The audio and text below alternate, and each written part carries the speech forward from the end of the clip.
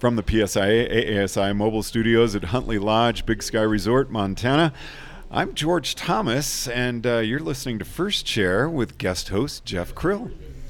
So, George, I'm glad that you're able to come out today, and we're going to talk a little bit about your experience, and this is a little bit of a switch for you because usually you're the interviewer here, but today you had the opportunity to come out and learn to monoski for the first time with the adaptive group that was here at National Academy, and I want to hear a little bit about your experience and, like your fears, kind of what went through your mind. And, there were a lot of things that I learned about you throughout that experience, too, that were pretty special as well. That, and we're going to talk about those throughout our next few minutes here together. So, first of all, why did you do it?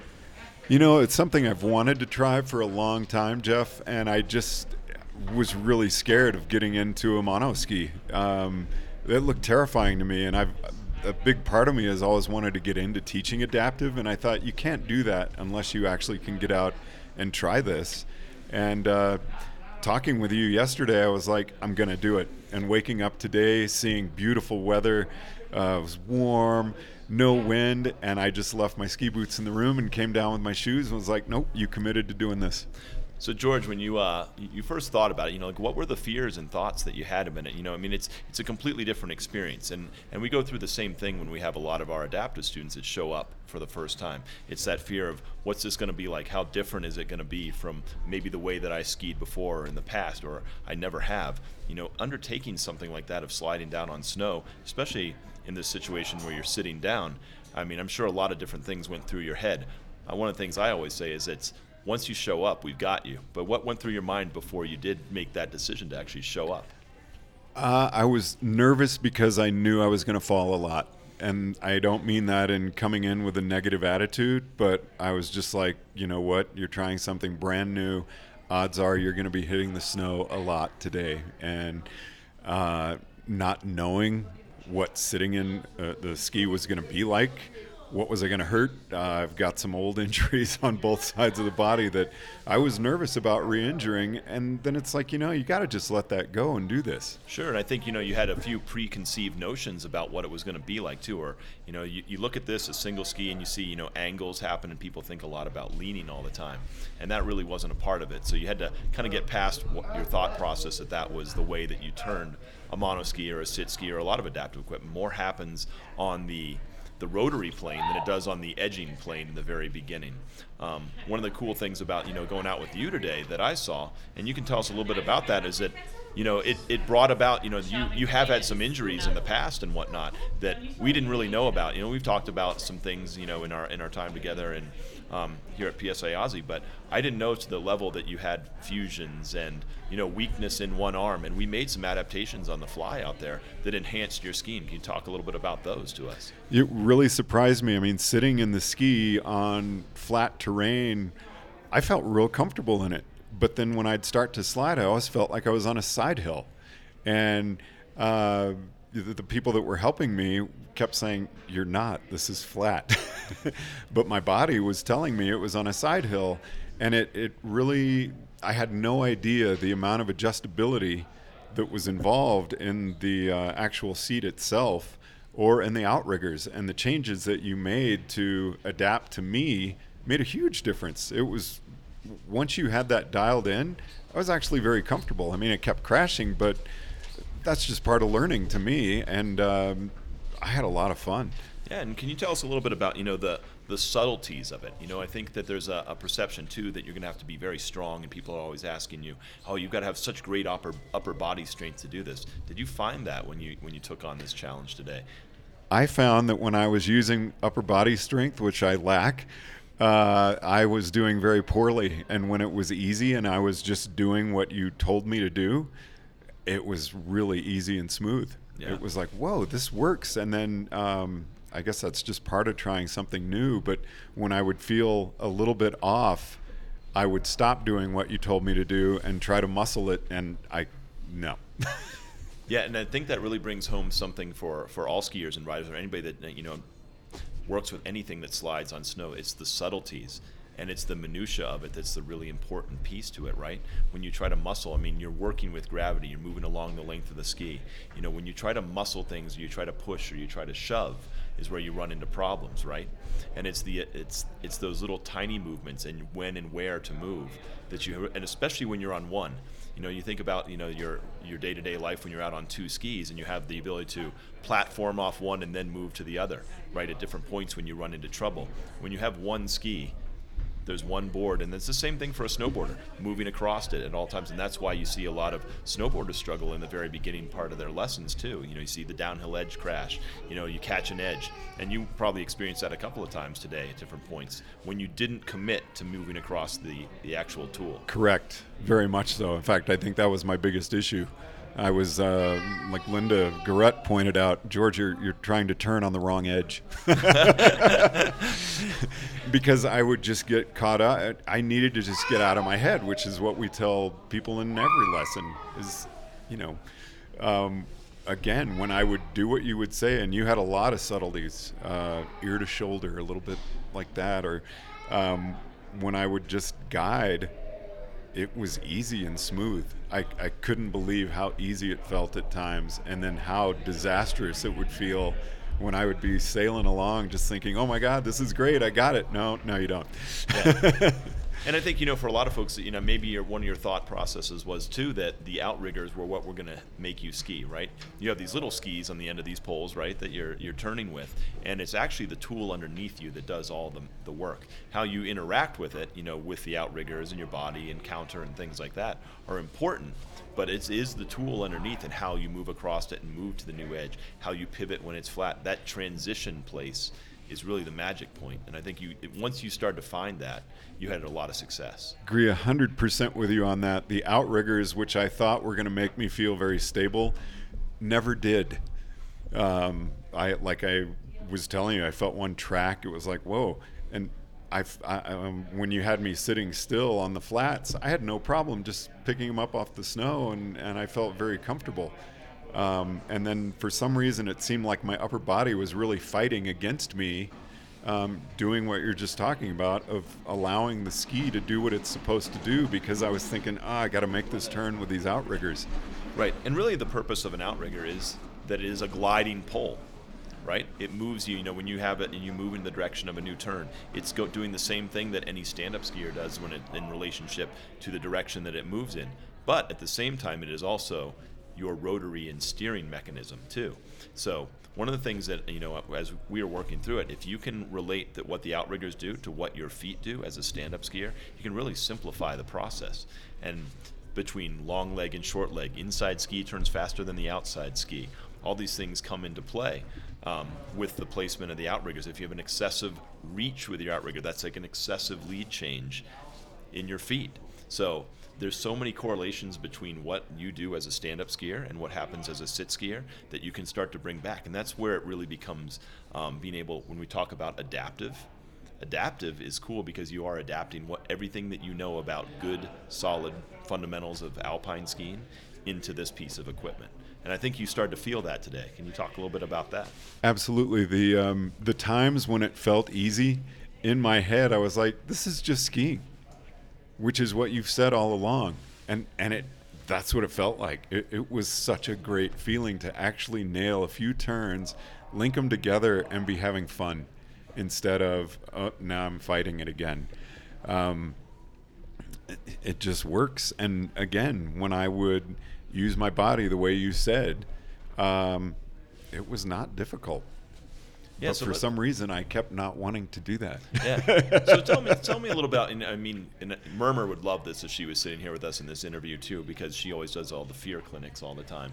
But can you tell me a little bit? What was the process you kind of had to go through in your head to overcome your fear in taking this on? Because there's times where you just feel like you're not in control of your body, and this little slope that's our beginner area where we take, and also to be a beginner again in a completely foreign environment, right?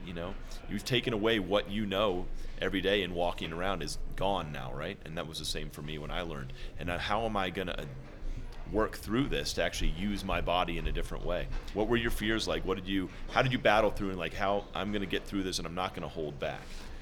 That's kind of an odd question, or odd answer, I think, that I'm going to give your question, because I was really nervous last night. I wasn't sleeping very well because I knew I was going to be crashing a lot today. But when I came out and you all fastened me into the seat, I got very relaxed and was actually looking forward to it, and determined to make it work, which I don't know. I crashed a lot and was always looking forward to just getting back up and sliding again, because first off, it was like, that didn't hurt that bad. Yeah. Until I high-sided twice. Right.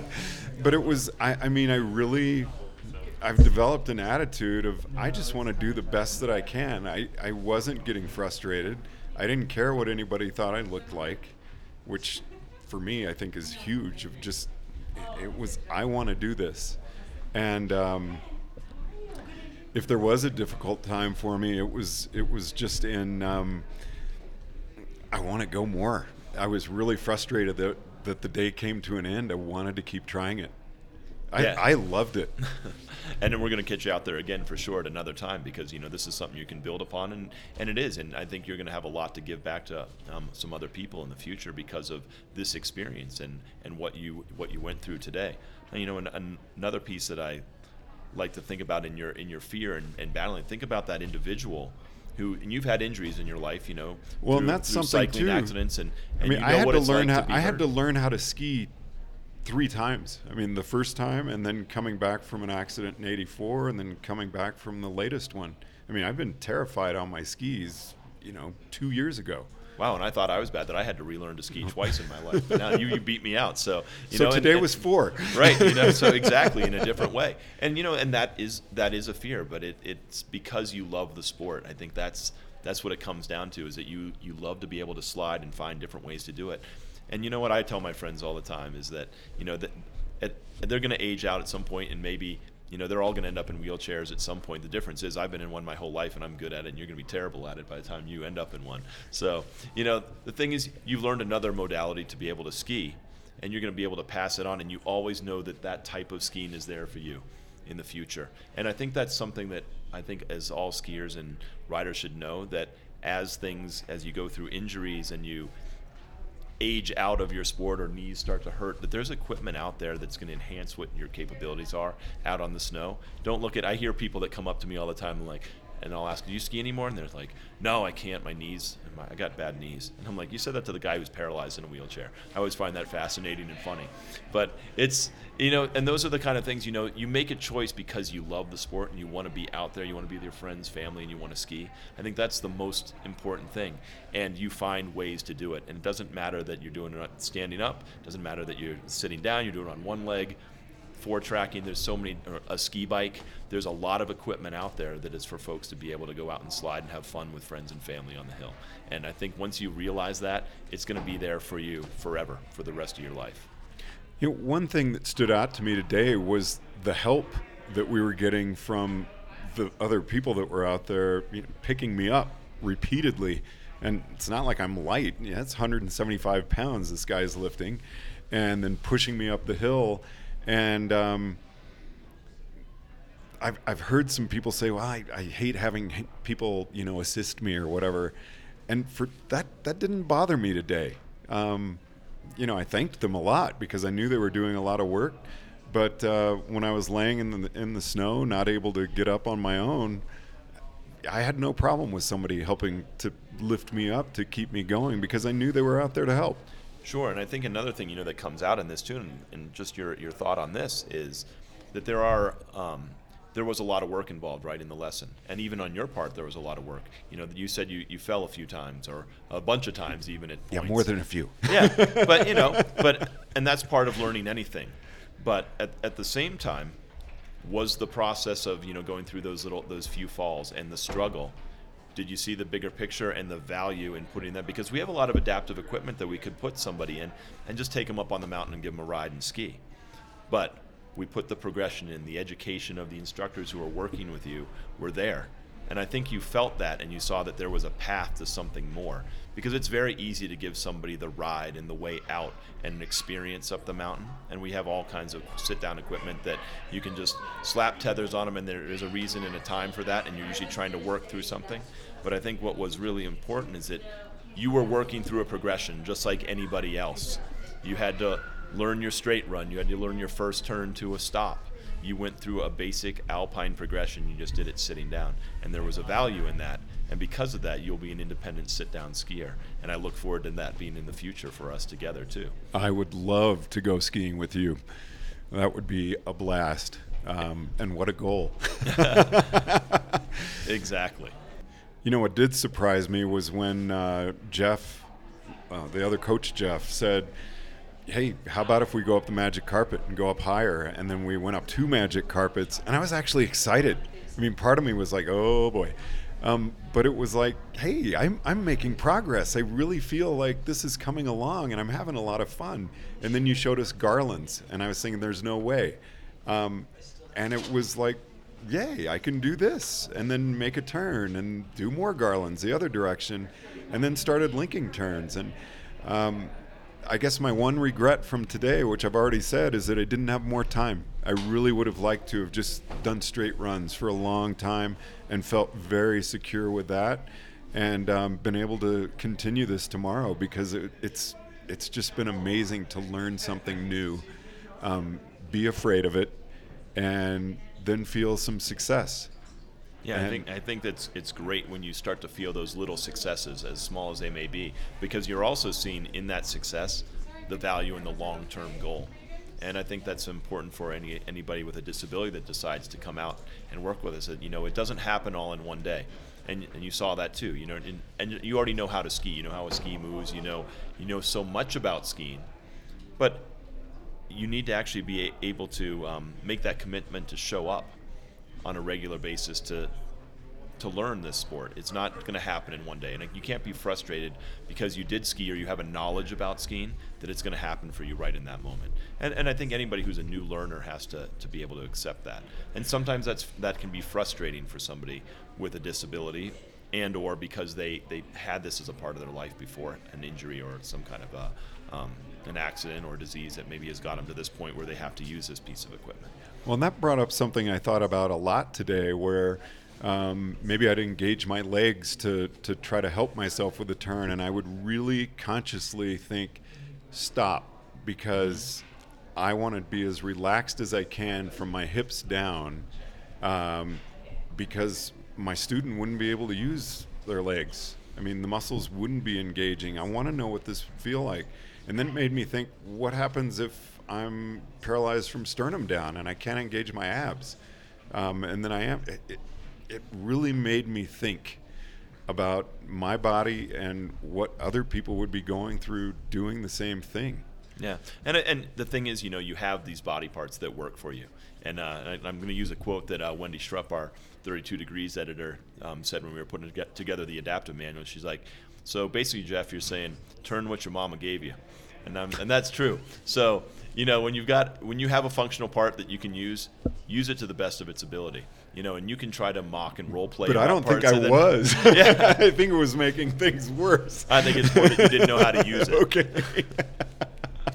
So in going through that process is, you can role play, but you have the functionality of these things. Maybe you have to dumb it down for a little while and keep them more quiet and subtle in the learning phases, and not try to muscle through it, because that is the same thing as any beginner skier. They usually try to do too much, make too big of movements, instead of keeping it nice and subtle and smooth. It doesn't take much to get a ski onto edge. Well, and I was thinking, as I was doing those things, of the beginner skier, they're going into a wedge and their arms go way up, or you see other body parts kicking in, trying to make the skis turn. And I was like, George, that's what you're doing right now. You got to stop. Yeah, and you can probably speak to this a little bit too, because there was a couple of times where you were going down, there were other folks down below, and all of a sudden the turn didn't happen for you quite as quickly as you wanted, and there was another sit skier down there and another coach, and maybe there was a little kid. And one of the genuine rules about sit skiing is you never want to make anybody a hood ornament on the front of that thing.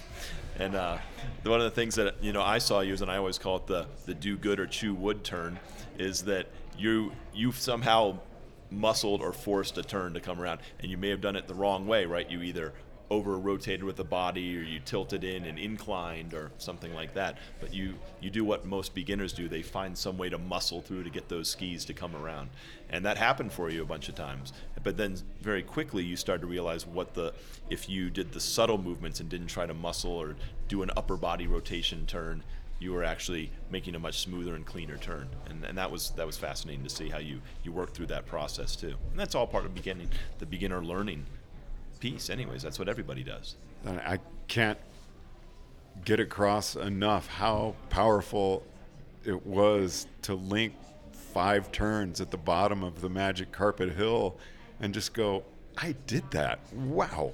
Right. I mean, I couldn't do a straight run for quite a while. And I think, one thing I want to ask you, before we summarize this thing up here too is, so what was that feeling, you've been to the top of mountains and off-piste and crazy places, but how did that look when you're at the top of a Magic Carpet for the first time in a sit ski and you're looking out at the beautiful Montana range here at Big Sky, biggest skiing in America, and you see, did it feel big? Did it feel tall? It was huge. Scary, right? Oh, absolutely. And this is a place you've been thousands of times in your ski teaching career and every day. But just because we changed the circumstance, it was different for you. I don't know if I can stop or control my speed, and what's going to happen if I miss a turn and, I'm accelerating. That's in the back of your mind. Yeah. Well, George, I tell you, we had a great time today. I'm so glad that you came out with us. It's great to be able to talk to you about this, and letting me be the voice of Adaptive and interview you for a change is a great privilege and honor to be able to do that. And just to share what you went through, I think it's going to be very helpful to a lot of coaches. And you know what? I encourage anybody who has the opportunity to come out and come to National Academy. One of the things we love to do is introduce a lot of our alpine instructors who've been curious, or they know what these skis can do. They've seen it. They've seen people at a very high level ripping around the mountain, and all of a sudden they're, I really want to be a part of that. And I think so many that we've touched this week have said, now I think I want to get involved with my adaptive program a little bit. I want to teach alpine, and I want to do this. It's just another awesome element to our sport. It's made me come up with the goal of I really want to get my adaptive level 1 next year. Yeah. And if I can be a part of that, I'm there for you, 100%. And thank you very much for spending the time and making the effort. Thanks, Jeff. From the PSIA ASI Mobile Studios at Huntley Lodge, Big Sky Resort in Montana. This is Jeff Krill, signing off with George.